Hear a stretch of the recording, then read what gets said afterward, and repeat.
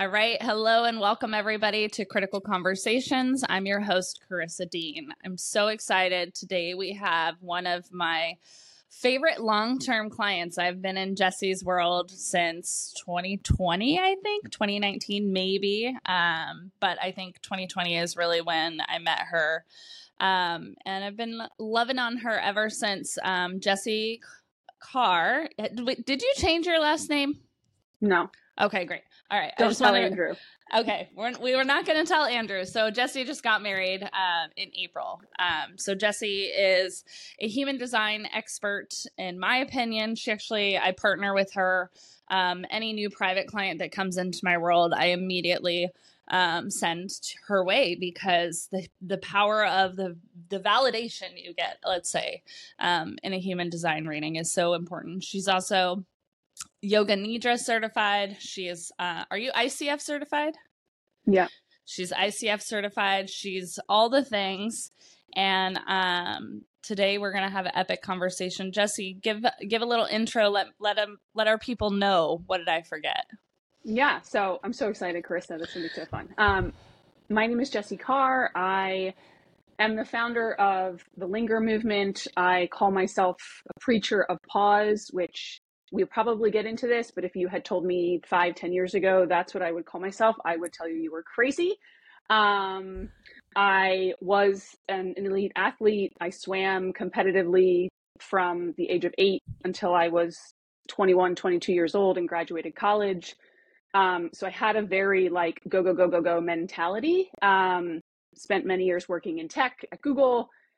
And then I left all of it and I created basically a brand new life, I guess. It hasn't seemed that way for me, but as part of it, I discovered really the power of pause and slowing down. And part of that journey has also led me into human design, which I am really obsessed with because I think it's a huge, powerful tool amongst many tools to help people learn more about themselves. It's not the end all be all. I don't think anything is. It's one in your toolkit and one that I love to use with people. And really, my goal is to help people transform the way they experience their everyday life through very, very small things and radical 180-degree turns.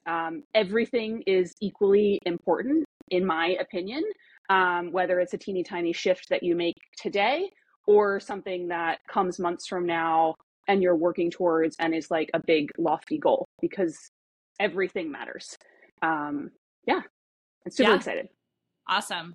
I really love how you talked your way through what we're going to share today, which is how does one re-identify themselves? So you mentioned that you were in the masculine, you were swimming competitively, you were working in the tech industry, which I would imagine is quite, masculine driven.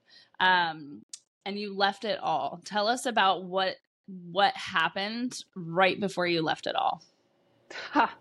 Oh, there's so many things. And I have reflected on this many times, and I think new pieces of it come every time. I think the biggest piece of it was my father died, and there's this moment in this reckoning of sort of picking your head up and saying what on earth am I doing? What is all of this for? That is my favorite place to meet people at, because it is so powerful. It's a terrible place. We don't want to be there.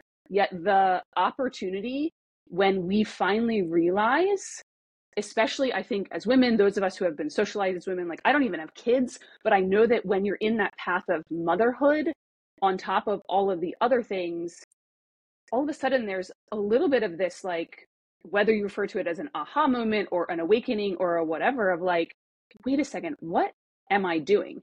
And I had this, I'd been saying I was going to leave Google for years. I was there for 12 years. I thought I would be there for 2. Then it was get to 5. And, they just keep giving you things. They're feeding the beast. And it was they were very good to me, and I loved it. And I loved the people that I worked with. I don't have anything really negative to say. The experience gave me everything that I need today. but in reflection, like there was so much that was messed up about it, yet I needed to go through all of it. So I got to this point of being like, the timing is never perfect. I wanted everything to be perfect, right? I like things in order. I like a path. I like to know what's coming. And I had to come to terms with the fact that like nothing, every step in the path wasn't going to be laid out for me, much to my disappointment. Also to the learning of like, I have to figure it out on my own. I wanted everyone else to save me because it was everyone else's fault that like I wasn't happy, or that I was, you know, I was doing a lot of shopping to like satisfy all of the needs that weren't being fulfilled in other places, but I didn't know that at the time. And so there just came this reckoning and this like, okay, the time is never perfect. Now is the time to go, because I have been piddling around this massive change that needed to happen for way too long. Yeah. Yeah. I love what you said. You were kind of shopping around and it was everyone else's fault. Tell me about that in relation to your clients and the people you work with, because I think that there is a commonality when people come into our spaces, you know, as mentors and coaches. There is this like overarching theme of like, well, it's my husband's fault. It's my kid's fault. Like like I'm pointing the fingers. Tell me about your experience with that and what your thoughts are. Yeah. I mean, it was, you know, I grew up and I established myself as a very high achieving person, right? As a swimmer, you know, you're a dancer. So like you were used to being judged. As a swimmer, it was very time based, right? It was very cut and dry. Like you either did it or you didn't do it. You beat them or you didn't beat them. So in my mind, right, and I was trained through my coach, love him to death, but like probably have a few issues here, residual from this like put your head down and go, right? So I thought I just do all the things and then I'm supposed to be rewarded. I did all the things. Why didn't I get promoted? Why don't I have the love of my life? Why am I 30 and still haven't found the person I'm going to marry? I thought I was going to do that at 26 or whatever the story is, right? So I was looking externally, refusing honestly to look internally, because it's easier to blame everyone else, even if we're not actually doing it, right? Like, I don't know that I would have, certainly from a work perspective, I would have said, oh, it's so-and-so's fault. Like, I didn't get promoted, or they're not doing XYZ, right? Sure. There's lots of excuses in that. Personally, I would have just like skirted around anything and, you know, was jealous of other people because they had been married or had partners or whatever it was, right? There's all this little pieces, until there's that point at which you're willing to say, oh, this is on me. And it's still a learning, right? Like however many years in of having left Google, like 8 at this point, I don't even know, I lose count. Like there's still pieces of it that are being unraveled, and places where I catch myself to really have to come back and say, I can't control what so-and-so is doing, what their response is, what their emotional feelings are about it. I can only control myself and how I show up, and I can choose how I show up.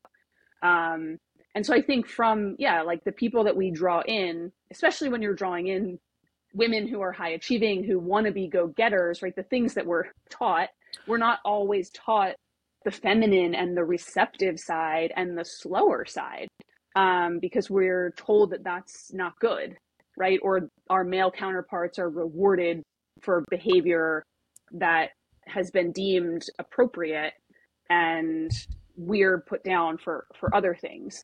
So really being able to help people step into the ownership slowly, right? It's a piece by piece thing, I think.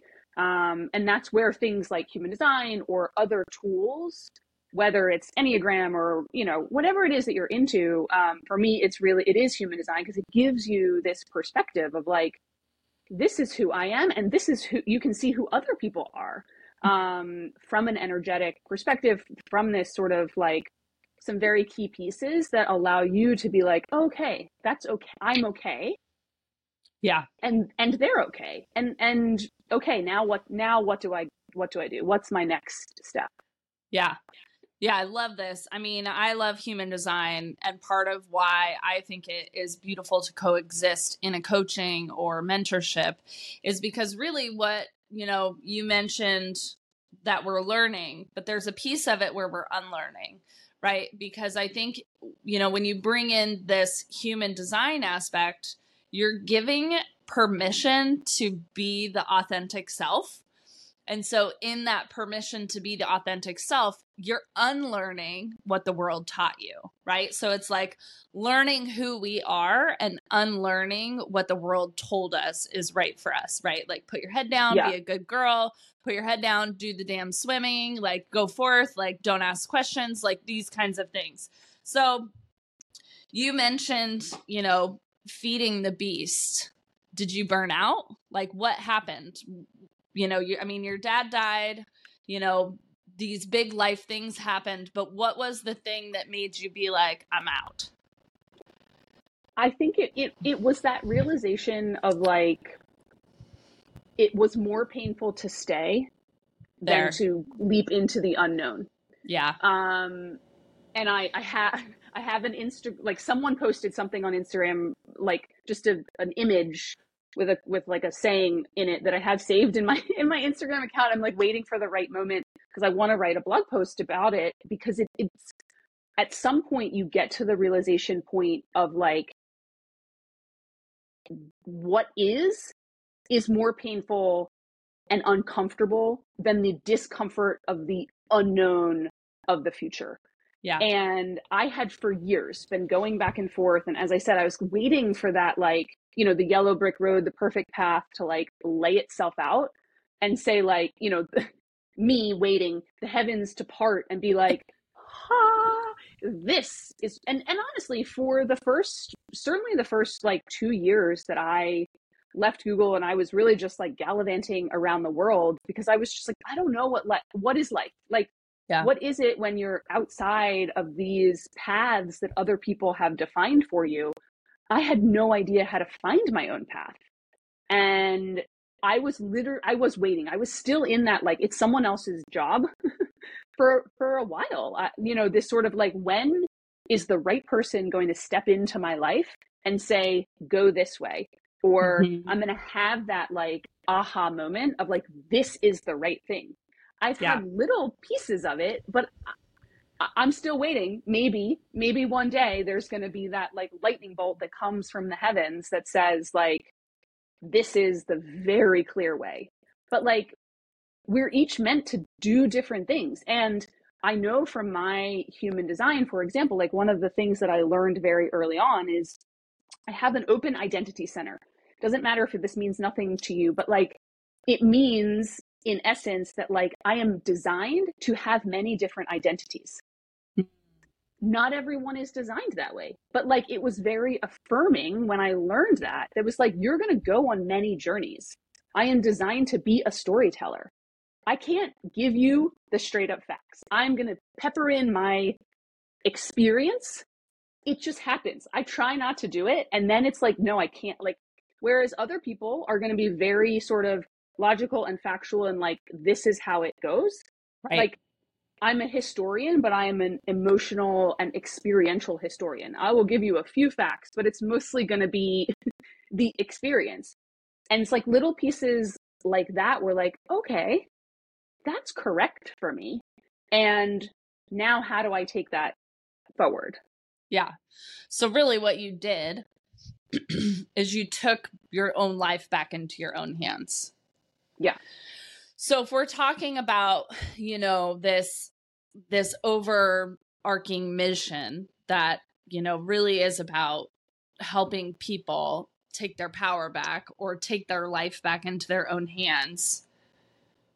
And what gets in the way is waiting, what do you believe most people need to change?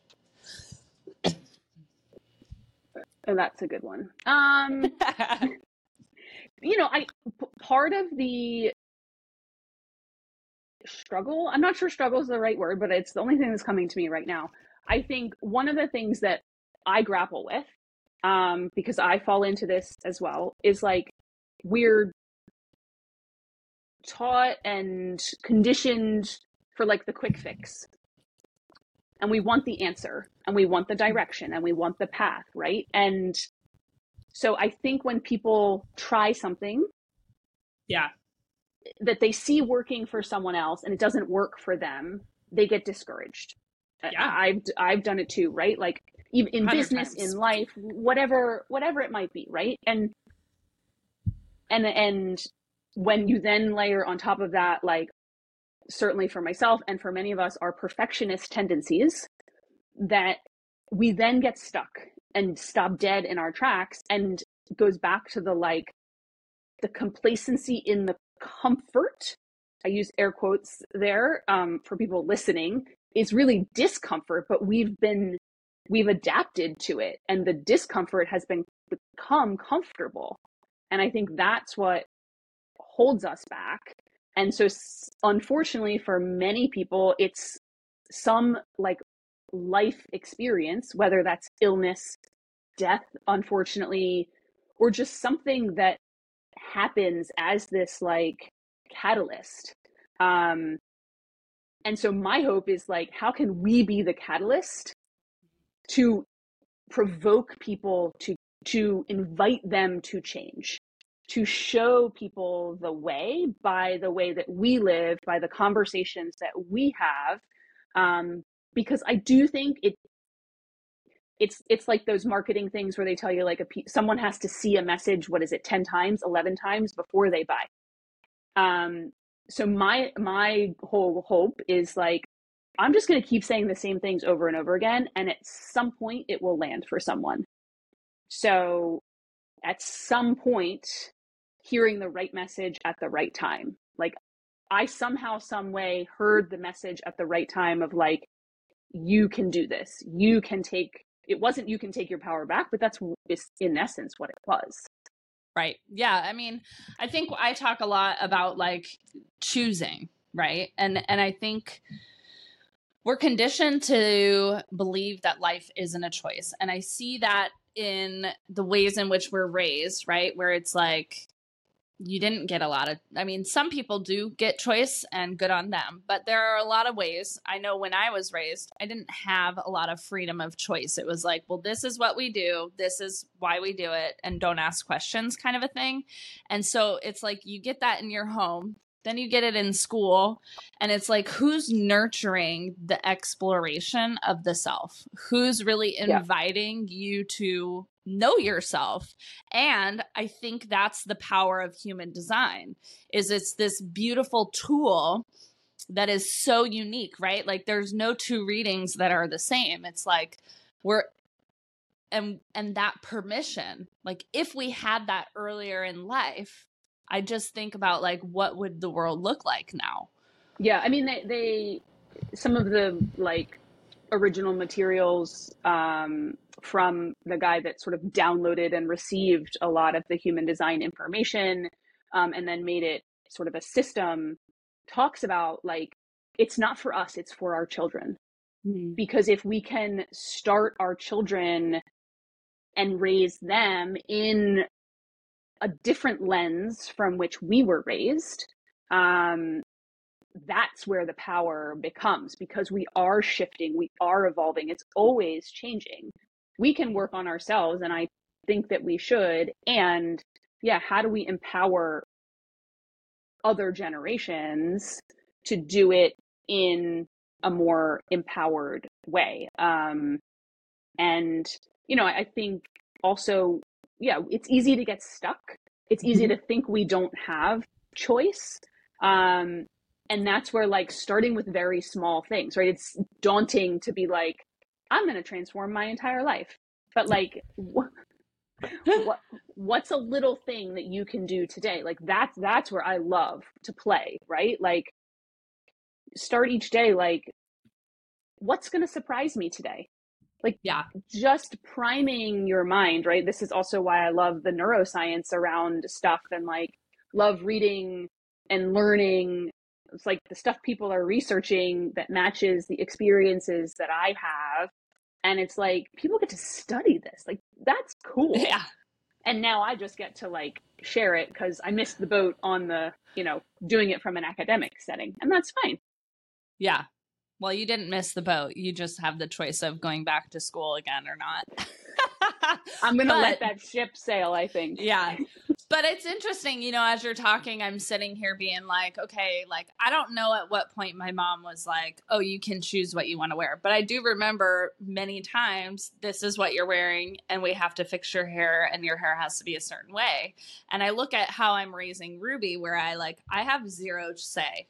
Like, I literally have zero say. If I buy her, like, I was at Target last night doing Elf on the Shelf stuff and getting things ready and, helping the elf buy all his goodies, right? So I'm at Target and I'm like, oh, this outfit's so cute. And I wanted to buy it for her, but I'm like, if I buy it, she'll never wear it.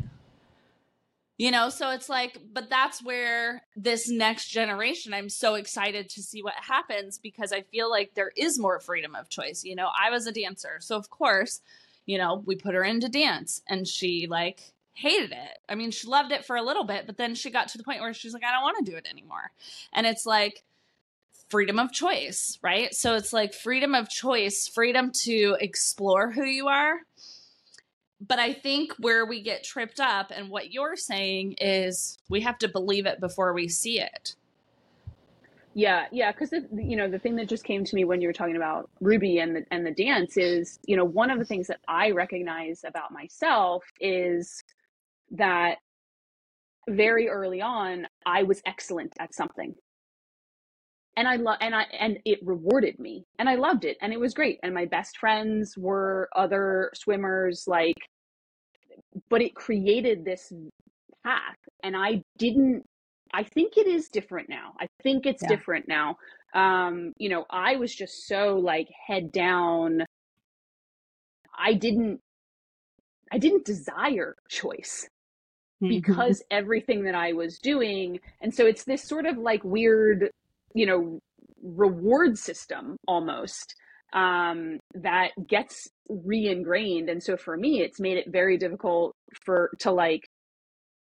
I'm afraid to fail, right? I'm unlearning those perfection tendencies and those reward systems of doing it really, really well and doing it at a high level and not really having to fail, quote unquote. Like I swam poorly. Okay. I know that I just get back in the pool and do it again. But other things are very scary in that perspective. So yeah, the more that we can learn to trust ourselves and bring it back to like most things aren't life or death.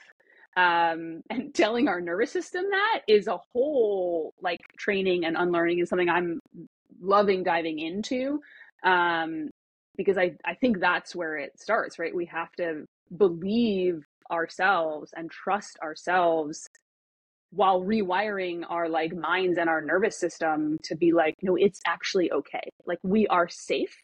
And so having safe spaces, whether that's in a coaching container, mentorship group, whatever it, friends, whatever it is, I think that's really, really critical to any development, any changes, like whatever it might be. Yeah. And I think the thing that, that you made me think of is, and this is my next question for you, how important is it, or maybe you can speak to your experience and now what you believe to be true, but I'm curious, what is the value of your circle being a circle that is like, do it, I dare you, I believe in you?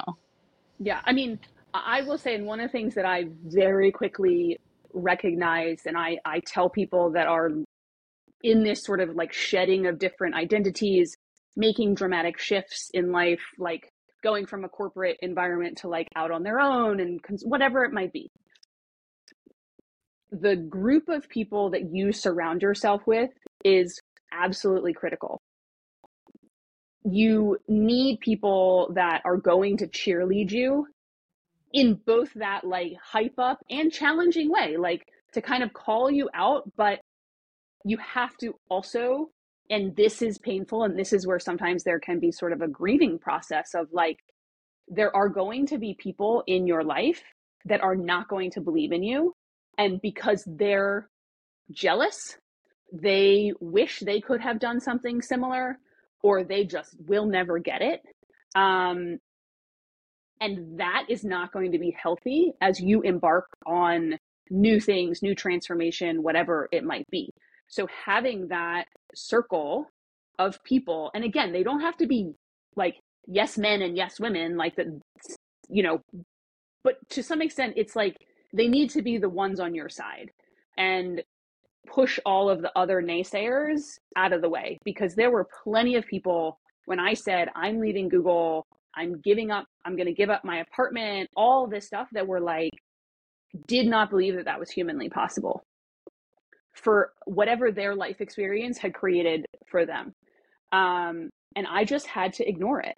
And I had to surround myself with people that were like, heck yes, go for it. Like, Yeah. You've been saying you were going to do this for years. Now you're finally doing it. We're here. We're here to like catch you and here to like push you forward. Yeah. Yeah.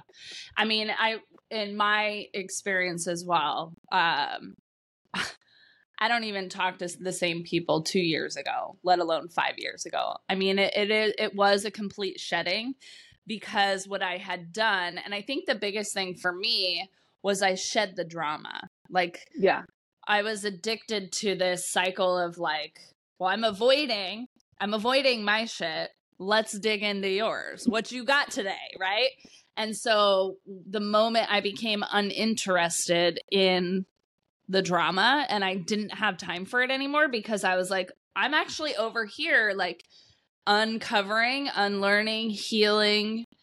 I understand that I'm judging. I understand that I'm like perpetuating an experience that I no longer want to have.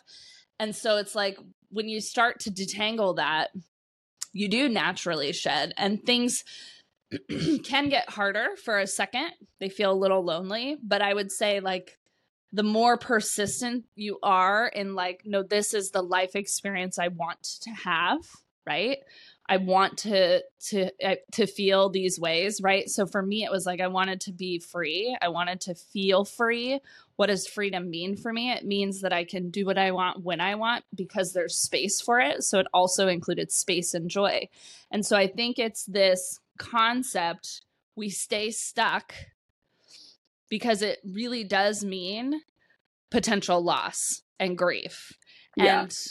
And I talked about this in a podcast episode with Samantha Blossom, where we talked about, are we just addicted to the suffering? Like, so in your opinion, Jessie, are we addicted to it, or can we even see it? I think in a lot of cases we can't even see it. I think we until you have that moment, that sort of like, I'm going to pick my head up, because like our brains have this like hedonic adaptation where we adapt to whatever is in our environment, right? And so we get used to it, and it doesn't seem unnatural, and it often takes someone else coming in. It's like, why do we stay in bad relationships? Why do we stay in toxic work environments? When it's really uncomfortable, it comes back to that question of, you know, at which point do you reach the like, it's more uncomfortable to stay where I am than to launch into something new. I think there are aspects where we probably are like addicted to it, because it also gives us probably some type of like dopamine hit, right? Like it feels good for a second to gossip and to do, you know. So I think there's aspects that we're addicted to, and things I certainly still do, but then I quickly realized that that's not the vibe I'm going for. But ooh, that it felt good to hear that juicy tidbit for 10 seconds, right? Like, it feels good. But I think really what ultimately holds us back often is things that we aren't willing to notice, Mm. because it's unknown on the other side. Yeah. And we're afraid of what the other side is, even if, as we now know, right, we're maybe on the other side or still scaling the wall or whatever it might be. It's a choice of, what do I want to surround myself with? What is the energy that I want? But you have to have awareness to it first, right? You and I both know, right? The first Yeah. step is awareness. Yep. Until you bring awareness, nothing changes. Right. Absolutely nothing. Right. Yeah. That's my number one thing in my method is we got to get aware. Okay. I have 2 questions. We're going to slide over 30 minutes, but I promise we'll bring this to a close soon. This just dropped in and it's juicy and I want to ask it because I know you lived in kind of this masculine dominated world. Who has it harder to change, men or women? Oh, like the first thing that comes to me is like, men just choose to do whatever men choose to do. Like, it's easy for them to be like, today I'm this and tomorrow I'm that, and I don't know. I think the conditioning on women is harder, but again, this is my perspective, and like, Yeah. We live in a patriarchal society that has put so many layers on us that we don't even recognize. And like 5, 6, 7 years ago, I had no clue. Like, I grew up in a very, not only like masculine, energetic sort of environment, but like very male dominated. And I didn't that was how it worked to me. Like, I didn't want to go to a college with a female coach. This is me at 17, because Wow. I didn't understand that. Would that have been transformative to my life? Maybe. But I was like, no, I don't understand a female coach. I need a male coach. And so it's all of these things, right, that start at a very, very young age, that until, again, we pick our head up and be like, there might be something beneath that. I think for women, there are so many expectations and so many unspoken things that come from the society that we live in. And that is not to discount at all the silence that I think a lot of men live in. Yeah. Because there isn't space for them to do it. And the self-transformation and work and blah, blah, blah is very feminine. Yeah. And a lot of people stay away from it. I don't know. I could make arguments all day on either side, probably. Yeah, that's a whole episode on itself, which I definitely will be happy to bring you back on for, because I do think,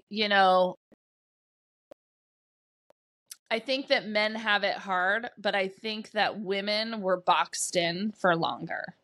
I think that men are starting to see that they can choose to be more feminine or have more feminine roles, or maybe not work as hard. Like, I see a lot of men now, even Nigel's like, yeah, baby, like, be the breadwinner. That's amazing. So I feel like the permission came faster and easier because the conditioning was less of a time period, right? Because I think long term, the fact that we have a womb and are naturally like the motherly, we have to carry the baby, kind of a thing. It's like that whole like, well, then she's just the homemaker kind of that role. It just slides in so naturally. So anyways, my last question is, if you were to give anyone advice, just based on the conversation we're saying about changing your identity, changing your life, choosing yourself, fighting the patriarchy, like what do you want people to know that would empower them to do something different? The first piece of it, because this is what I preach all day long, is it is okay to slow down. Yeah. It is scary, and I could talk about it for years. There's a fearful space there, and it's okay. It's safe. And start small. Start by reclaiming moments in your everyday that are for you. Yeah. And it's scary to when you come to the realization that, like, oh crap, all of this is on me. I have to do the work. Well, that is a lot of pressure. And Yeah. that's pressure we've been trying to avoid. So what are very small shifts that you can do? What are things in your home? Where can you ask for help? Where can you ask for space? That allow you to begin to pick your head up, begin to catch a breath, so that you can do that first step of awareness. Like, Yeah. you can't change anything until you kind of have taken an inventory. And it's personal, and it's going to take as long as it takes. Yeah. Sorry, there's no pill. There is no pill. I mean, it's funny. People come to me all the time and they're like, well, how long? And I'm like, babe, if you're going in for life. Like, Yeah. it's a never ending onion. Some layers will peel off nice and smooth. Other ones are going to make you have to set it down and you're going to cry it out for a hot sec. Like, so really slow down, start small. That's what people need to just, like, if you ingest anything today, where can you slow down and how can you start small shifts? Jessie, tell our listeners, where can they find you? I'm most active on Instagram. It's at the Linger Movement, or my website is just jessiecarr.com. But yeah, most of my time is on Instagram, and a little bit of pause, a little bit of human design, a little bit of all the things, my dog, my husband, you never know what you're going to get. Yeah. Awesome. Well, thank you so much for joining this. I would love to have you back. And thank you, everyone, for listening into Critical Conversations. Thank you. So fun. Awesome. Have a great one. Bye.